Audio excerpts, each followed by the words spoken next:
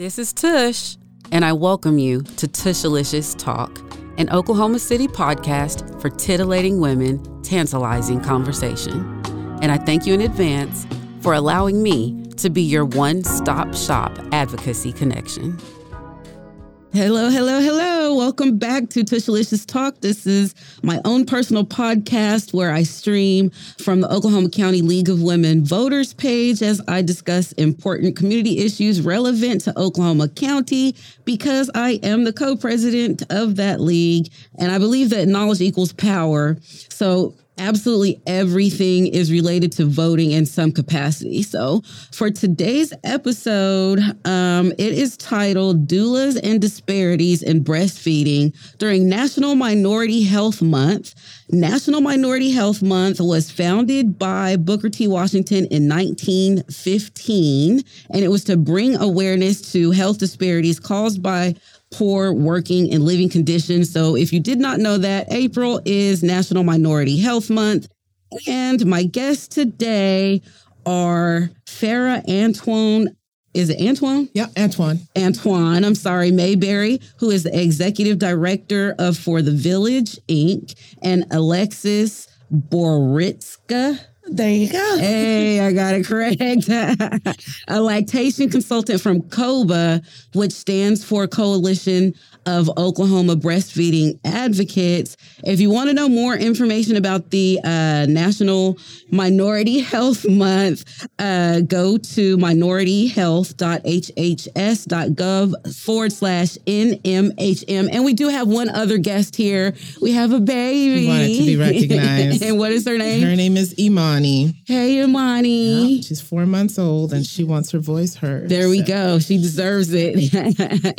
So if you guys will tell us, and I guess since you're speaking, Imani gave you an introduction. Let us know who you are and what your nonprofit is and what you do. So I actually graduated as an occupational therapist on the East Coast and moved to Oklahoma almost 19 years ago. And started working in lactation after we have 6 kids. After our 5th child, I decided to go into business on my own and worked as a lactation counselor, eventually became a lactation consultant as well, and worked as a doula and as a midwife's assistant. Doing all of that is sort of related to birth work. I was exposed to the disparities that exist within the Black community, that our Black moms are 3 to 4 times more likely to die because of pregnancy, birth, or postpartum related causes, and that our Black babies are 2 to 3 times more frequently dying before their first birthday. And those disparities hit me hard. So I started For the Village, which is a nonprofit where we used evidence-based research to be very proactive about these statistics. We train Black women to become trained and certified as doulas, lactation professionals, and childbirth educators. And then we partner these birth workers in the Black community with Black birthing persons, all of that again to respond to the statistics. Wow. So that's what we do. That is amazing. I had no idea that you existed. I knew that the disparities existed, but I did not know that someone was proactively combating it. Yeah, we're only 3 years old, so we're still working on visibility. So what is a doula? Yeah. So a doula is a person, usually a woman, but there are male doulas as well. So a doula is a person that helps to provide educational, physical, and emotional support to somebody who is in labor. Her job usually starts before labor, so she provides lots of education to a birthing person and their partner and whoever is going to be involved in that birth prenatally, and then is there during labor to give comfort, to give education, basically helping that couple to be a really great advocate for themselves. Doulas work with families at having home births, but also having hospital births. And most of the births happening in America are hospital births. So we do a lot of great work. Obviously, I'm biased, but research also shows that If you have a doula, you are less likely to have multiple interventions in the hospital system, including a surgical intervention like a C-section. During the pregnancy? If you have a doula during your pregnancy and during your birth, simply because if you think about it, especially here in America, most of us don't have childbirth education classes, right? I tell my whoever's willing to listen to me, most of us learning about childbirth in Hollywood, right? And according to Hollywood, you're pregnant and you're perfectly fine, and then your water breaks, and then you're hysterical, and your partner is made to look useless, and then you have a baby in a cab, and we don't typically have childbirth education classes that teach you about what's normal and all of that. So as a result, if you're not educated in that sense and you're just showing up in your birth space at the hospital in labor, you're more vulnerable in that state, and you're more likely to get snowballed into like, okay, we're going to give you this, we're going to give you that, and not prepared to know, to even have a good feeling for like what your body was designed to do.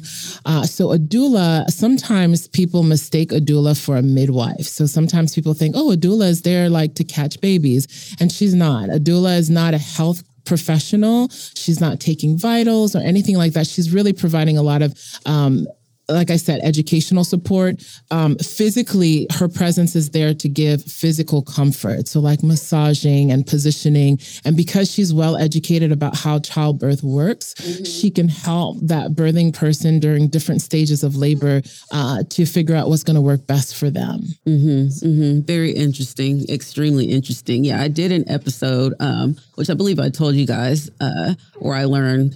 Well, not where I learned. I already knew this as well, but pregnancy is extremely deadly. I have 4 daughters, and I tell them all the time, especially for Black women, pregnancy it can be extremely deadly. It can kill you. So don't take it lightly. The thing where we have multiple baby daddies and baby mamas, not like, don't have a kid for just anyone, because you're literally risking your life. You need to do it for somebody that you love. So yeah, so that's the one side of pregnancy. On the other side, once the baby is born, we have postpartum depression. And so I'm wanting for Alexis to kind of talk to us about that and breastfeeding, because you are from COBA. So tell us what COBA is and tell us what your position is, please. Yes. So COBA is the Coalition of Oklahoma Breastfeeding Advocates.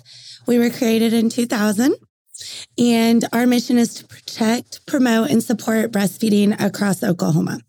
We do this through a variety of ways. We have worked with lawmakers. We have partner agencies such as the Oklahoma Department of Health. And we just really want to make sure that everyone in our state has appropriate access to care and, can achieve their birth or their breastfeeding goals, no matter what they may be. In the last couple of years since I've been with COBA, we've really worked on some key things such as early childcare and making sure that our childcare providers are educated in supporting a breastfeeding family that may be under their care. Warming up breast milk and storing breast milk is very different than preparing formula. Incarcerated mothers and their ability to provide milk for their babies is a really hot topic right now. And we're working very closely with our Department of Justice here in Oklahoma to get that started in our systems. And then also workplace support. The United States has 0 paid maternity leave that is guaranteed to our birthing mothers. Oh, wow. 0. So workplace support is huge. Our moms need adequate pumping space and break times to be able to provide nutrition for their babies. Yeah, I agree. So, okay, you said that the storage for breast milk and for powdered milk or whatever the other type of milk is called. What is it called? Formula, right. Are 2 different things. What's the difference? Right. So breast milk, typically once it's pumped, we do need it, refrigerated and used within a certain amount of time.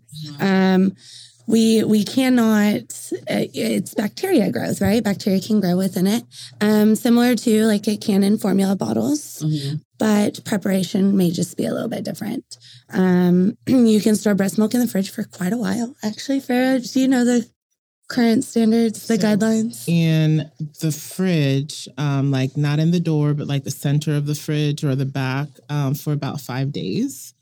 And then room temperature for about 5 hours. In a freezer that's connected to a fridge for about 5 months. And then if you're using a deep freezer, you can freeze it for up to a year. Okay, cool. That's good to know. I did not actually breastfeed at all. I feel like I was kind of forced to feel like it was sexualized to an extent. And like I should be ashamed if I wanted to breastfeed or something like that. And there was really no encouragement. It was just like, are you going to breastfeed? Oh, okay, thanks, bye. So yeah. What is there a link between postpartum depression and breastfeeding though? There is. So we know that moms who breastfeed are less likely to experience postpartum depression. And there's a lot of factors. So we know that moms that are breastfeeding and go on to succeed long-term with their breastfeeding, so for at least, 6 months to a year, they typically have a better support system at home, whether it be with their partners or their families. Their workplaces are usually more supportive. And then, they also probably have physicians and care providers that are also very supportive of their needs. So in general, that sense of community and support for that parent is going to it's going to reduce their risk of postpartum depression. So that makes me think about how you said that we're trying in Oklahoma, or you're trying, COBA is trying to invent some type of system between the incarcerated mothers. In Oklahoma, are we still number one in women's incarceration? If we're not number one, we're number two. I can't say for sure, but I know our numbers are. Yeah, it's either number one or number two. I guarantee you that. But so, yeah, what does that process look like? And is, if you are already involved in that process, what does postpartum look like for incarcerated mothers? So right now we are in our very early stages. Our Department of Justice has had a lot of turnover in recent, in recent events, and throughout COVID, especially, really slowed down our efforts here. We're very excited to really get going and spring forward here in the next year, though. So what it could look like, there is a program in Nebraska that we're really, collaborating with to figure out how they're doing this and bring those efforts down here. So it could just simply look like a breast pump is provided to a newly postpartum mother, and then that milk is then either given to the milk bank and then picked up and distributed through there, since the milk bank is a regulated space that has to follow a certain protocol, or it is picked up by family from the facility where that mother may be. So they won't actually get to see the child, more than likely. That is not the program that we're trying to establish. I would love to see that, though. Yeah. Maybe this is a first step, though, right? I think it could be. We're all for steps. Yeah. So that's good to know. I'm grateful that someone has implemented the idea. When I was reading, so there's the article, it came from americashealthrankings.org, and I will put all of this in the chat so anyone can have you will have access to it. It says Black families at all income levels are more likely to live in areas of high concentrated disadvantage compared with white and Hispanic families. So that leads me to the question, what is a concentrated disadvantage? Because I have never heard this term. And why is it important for people to know what this is?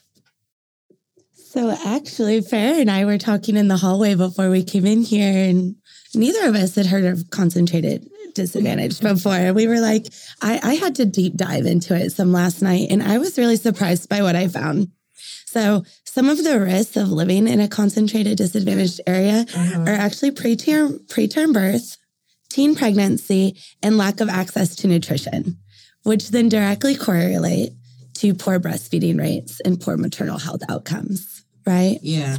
And I also found out that 30% of Oklahomans are in such an area. Yeah. And that was really surprising to me.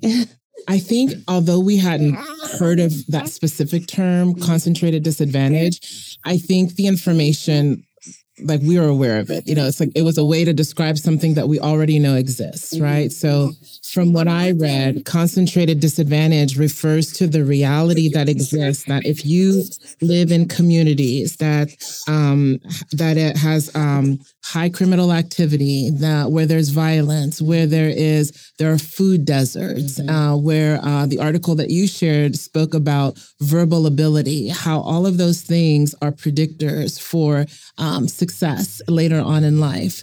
And so how does that, how does that correlate to things like breastfeeding? How does that correlate to things like infant mortality and maternal mortality? What kind of access to the things that an individual needs to be successful during their pregnancy and during their postpartum period?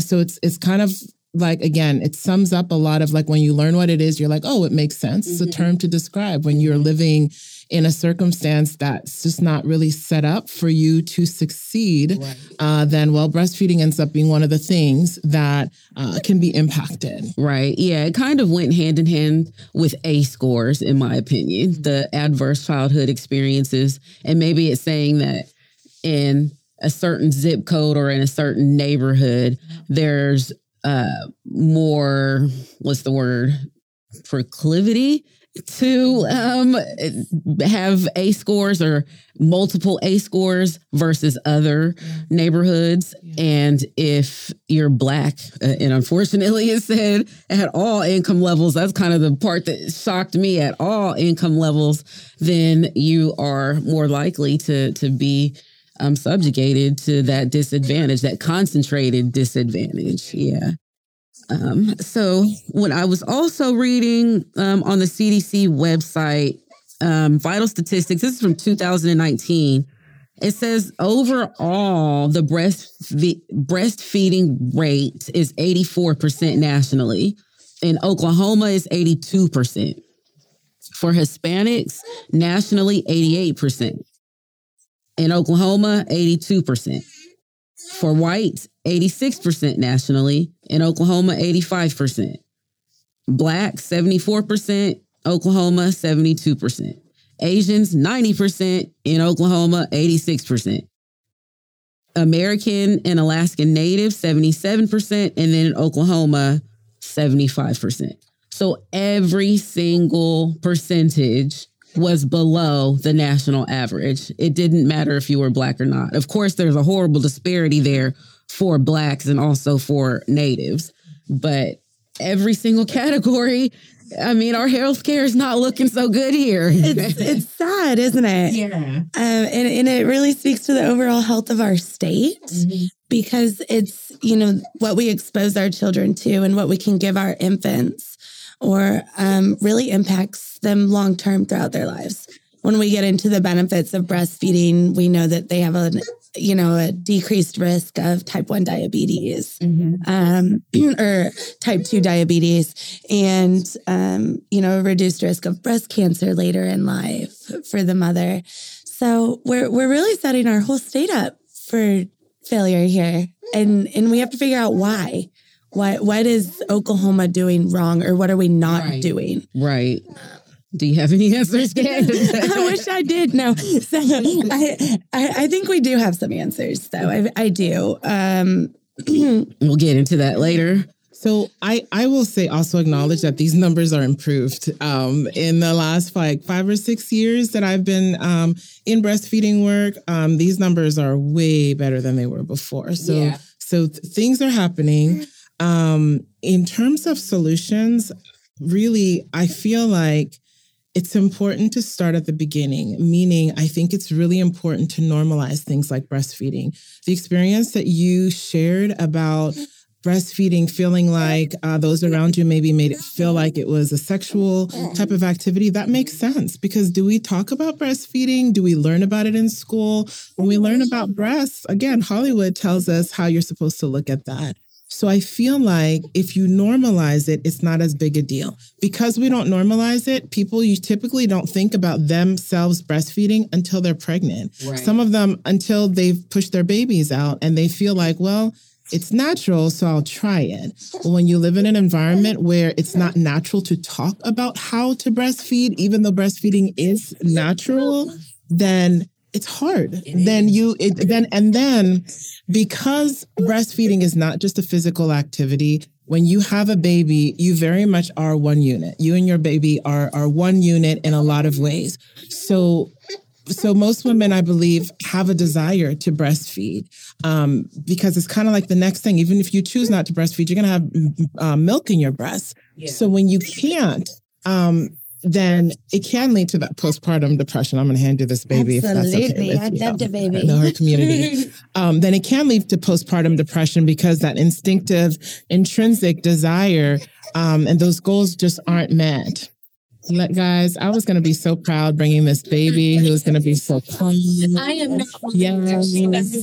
But I will also tell you this too, because it's like, why would you bring a baby to a podcast?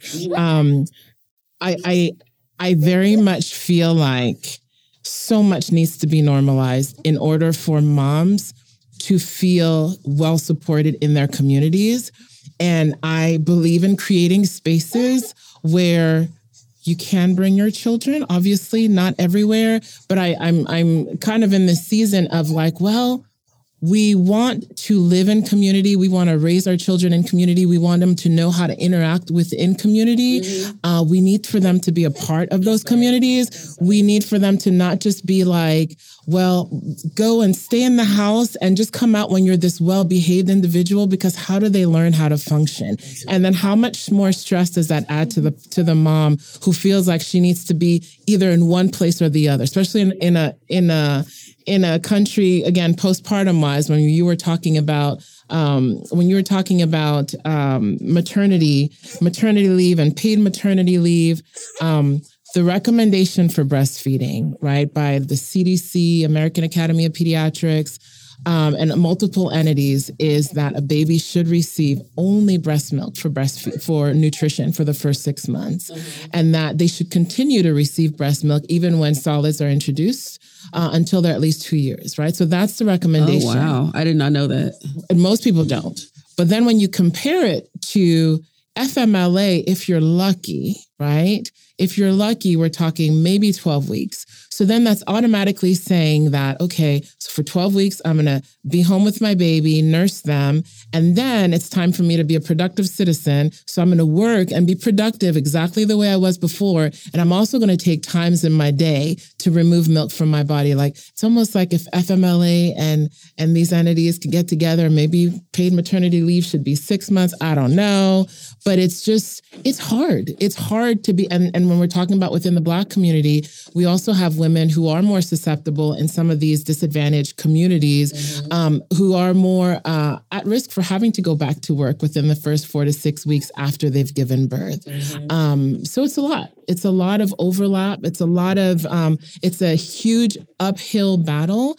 And I'll kind of circle back to, I think if we start having these conversations and normalizing them when our children are young, when our children are coloring pages of people breastfeeding like it's no big deal, then it becomes easier to not just think about breastfeeding after you've given birth and gone through all of that for the first. Yeah. I feel like that perfectly aligns with a paragraph that I had saved here, and it's from the online library. Again, I'll put it in the comments, but it says that although wide disparities exist in engaging in breastfeeding, research has shown that intentionality to breastfeed does not vary significantly by race or ethnicity. In a study of 2,070 women and children enrolled in the WIC program across 27 states, researchers found that 87% of non-Hispanic Black mothers had general breastfeeding intentions compared to 86% of non-Hispanic white mothers. These similarities in the rate of intent, but disparities in the rate of engagement suggest that there are barriers unique to Black mothers that are affecting their ability to meet their breastfeeding intentions. One significant barrier is employment. Black women are overrepresented in the service sector industry where labor protections are weaker. Thus, they have less access to adequate maternity leave or lactation breaks during the workday. Black women are more likely to experience structural racism and systemic discrimination, contributing to higher levels of stress and post-traumatic stress disorder, which can lead to lower breastfeeding rates. And what I want to point out here is that when I was looking articles up, I did not specifically look for Black disparities. When you start searching about breastfeeding, these statistics are going to pop at you. The disparities in Black breastfeeding, you don't have to look for them. And so, like, what I don't want is for somebody to say, oh, she's only focusing on the Black women. No, like, Google it for yourself. It's going to pop up at you. And so, yeah, that goes in line with what you were saying about the employment. And if it's not only Black women, it's all women. We don't have any type of saved by the government. I think we could do a whole nother podcast episode on parental leave and paid, postpartum care for mothers in our country. But I think the fact that across all demographics, the wanting to start breastfeeding is generally the same. So what's happening to our mothers in certain areas that they just aren't doing the same as their counterparts? And I think one thing that COBA recognizes and we're really trying to work on is representation. We need Black lactation consultants that can help Black mothers and their partners as well. Me as a white woman trying to help a Black breastfeeding mother, redness, swelling, bruising, those things look very different on her skin than they would my own that I have personal experience with. So and there's also some cultural things that they may not feel comfortable discussing with me that they would feel much more comfortable with, had they had a Black lactation consultant available.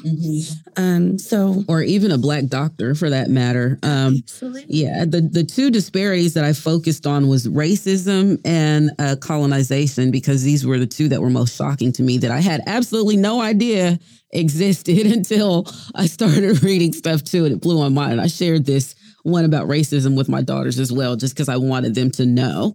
But it says that healthcare providers biased assumption that African-American women would not breastfeed affected the quality of breastfeeding support provided to them. Specifically, African-American women received fewer referrals for lactation support and more limited assistance when problems developed. This scoping review provides evidence that African-American women experience racism, bias, and discrimination affecting breastfeeding care, support, and outcomes. And the crazy thing about that article is that it was peer-reviewed and absolutely no one challenged it. Everyone accepted it for fact. And that blew my mind. Yeah. So I will say that when we're talking about even infant mortality rates in the Black community and maternal mortality rates, we can list different etiologies or causes like hypertension and prematurity.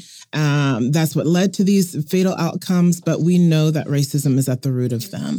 And we know that a lot of it, it's easier to deal with somebody who's just blatantly racist than it is to deal with somebody whose biases are based on racism. And they may not even realize how much of their behavior, right, is a reflection of that. So when you have a nurse, for example, who looks at her Black patient who's just given birth and who thinks, well, she's probably going to be on food stamps, so she's probably going to accept the free formula and she's probably not going to breastfeed. When you think that about somebody, it's going to impact the quality of investment. And she might not think that because she feels poorly about Black people.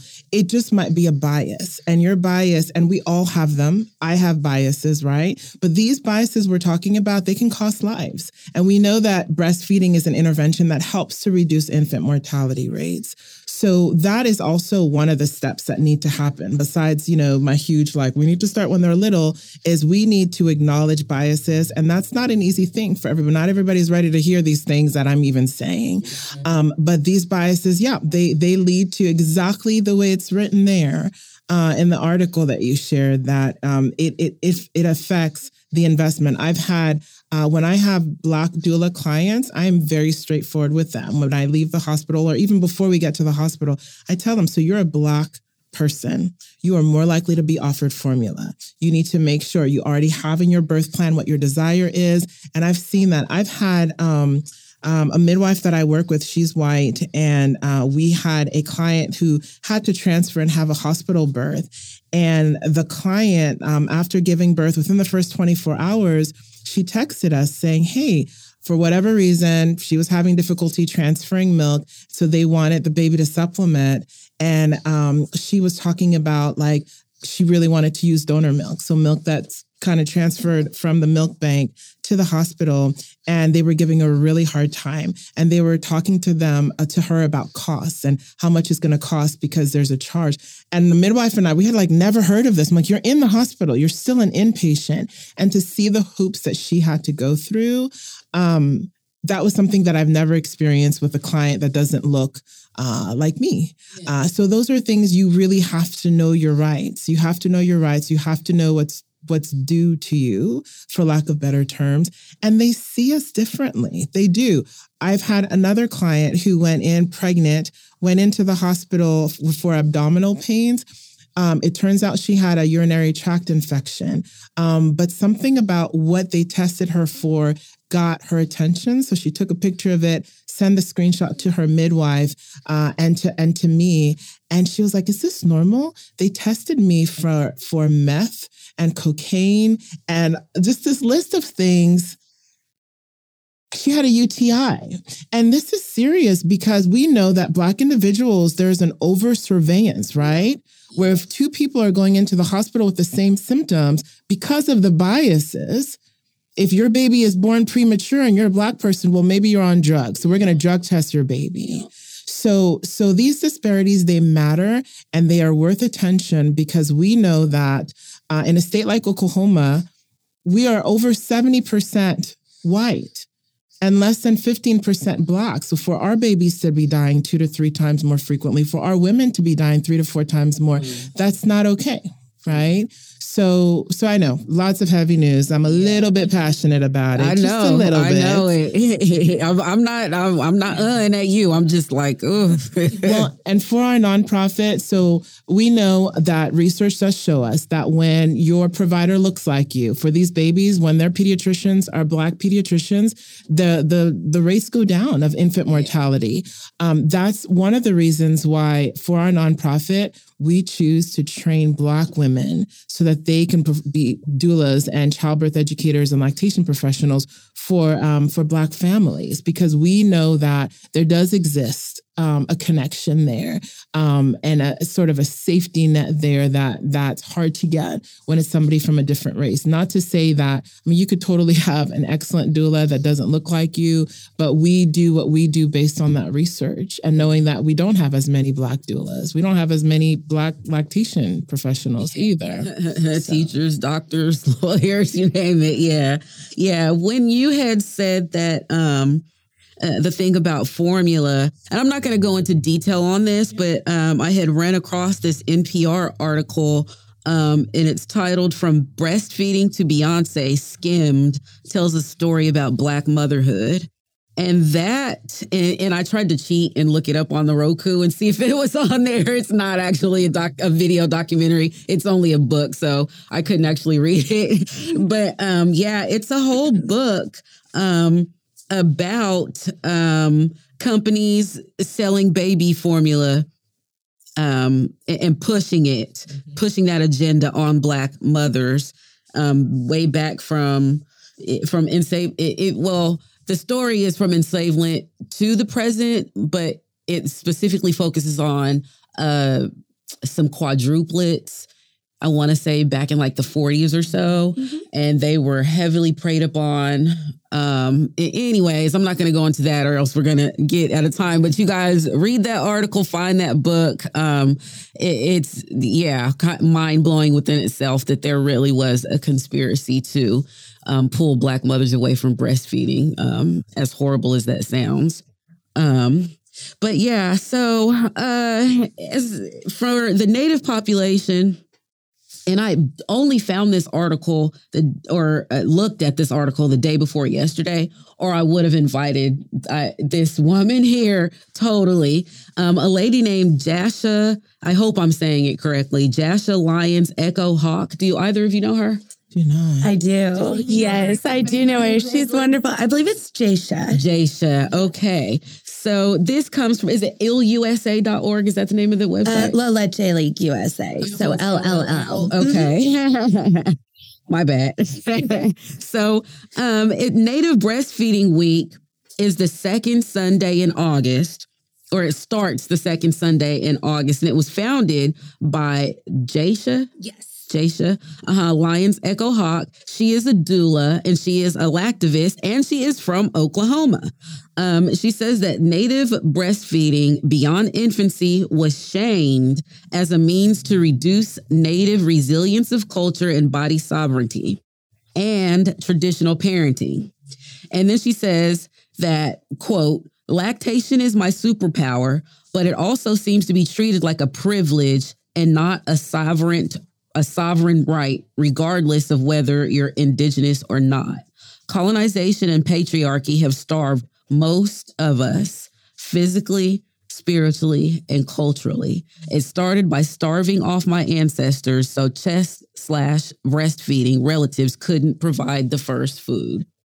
And that just saddened me. Oh, end quote. That saddened me when I read it, but it just seems so real. I really do wish I could have invited her here today. So what do you know more about Native Breastfeeding Week?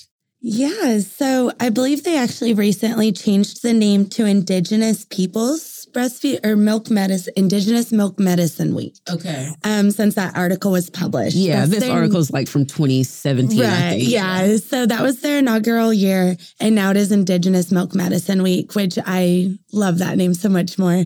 And throughout the week, they have a Facebook page that you can follow. It is in August, and they host an event each day. So you can speak with lactation providers that are in the Native community all over the country. They do a really beautiful morning sunrise ceremony where they sing as the sunrise comes up, and lots of women empowerment, lots of bringing awareness to medical disparities in the Native community as well. That's so awesome. Yeah. So if you are interested in that, go to LLLUSA.org and reach out to her if you are interested in what is it called now? Indigenous Milk Medicine Week. Indigenous Milk Medicine Week. I do love that term. So as far as solutions, grassroots solutions here in this room, what are some of the solutions that you provide? And if you'll restate your website again. So our organization is called For the Village, and the website is www.forthevillageinc.org. And we essentially, again, we train Black women and we train and certify them as doulas, childbirth educators, and lactation professionals. And then we have them serve the Black community. We also offer some lactation training as well for individuals, and that's really open to the public. And we just look to collaborate with different community organizations because we're talking about birth, and birth affects all of us, not just women, not just men, but we really need to develop a village mentality. I'm sitting here with my baby who got fussy, and I handed her over to Alexis over here. Like, that's kind of a village move to me. Instead of being made to feel like keep noisy children behind the doors, because we do live in a work-driven country where you're supposed to just always show up acting like you're not living life like a normal human. So that's our grassroots move. And we, as a nonprofit, we pay for everything. We pay for our birth workers to be trained. They don't come out of pocket for that. To become a doula? To become a doula. It's a really excellent opportunity. And then we also compensate them for the work that they do within the Black community. So it's a really excellent. I also have high standards for who I'm looking for to be part of the nonprofit, because I want them to recognize why we're here. These statistics, we look for individuals who are passionate, who want to do something. They don't have to have past experience. And so that's what we do. That's what we do. So if you want to be a doula, you just got to hook up. And what about at COBA? So at COBA, we're always working on legislation to help improve, possibilities for families here in Oklahoma and really continue to support breastfeeding in Oklahoma. We recently partnered with Carrie Hicks and the Oklahoma Education Association to make sure our teachers are actually getting their pump breaks awarded to them. There was a gap before, we trust them every day with our own children, yet they were not able to provide for their own babies. So we're always doing things like that.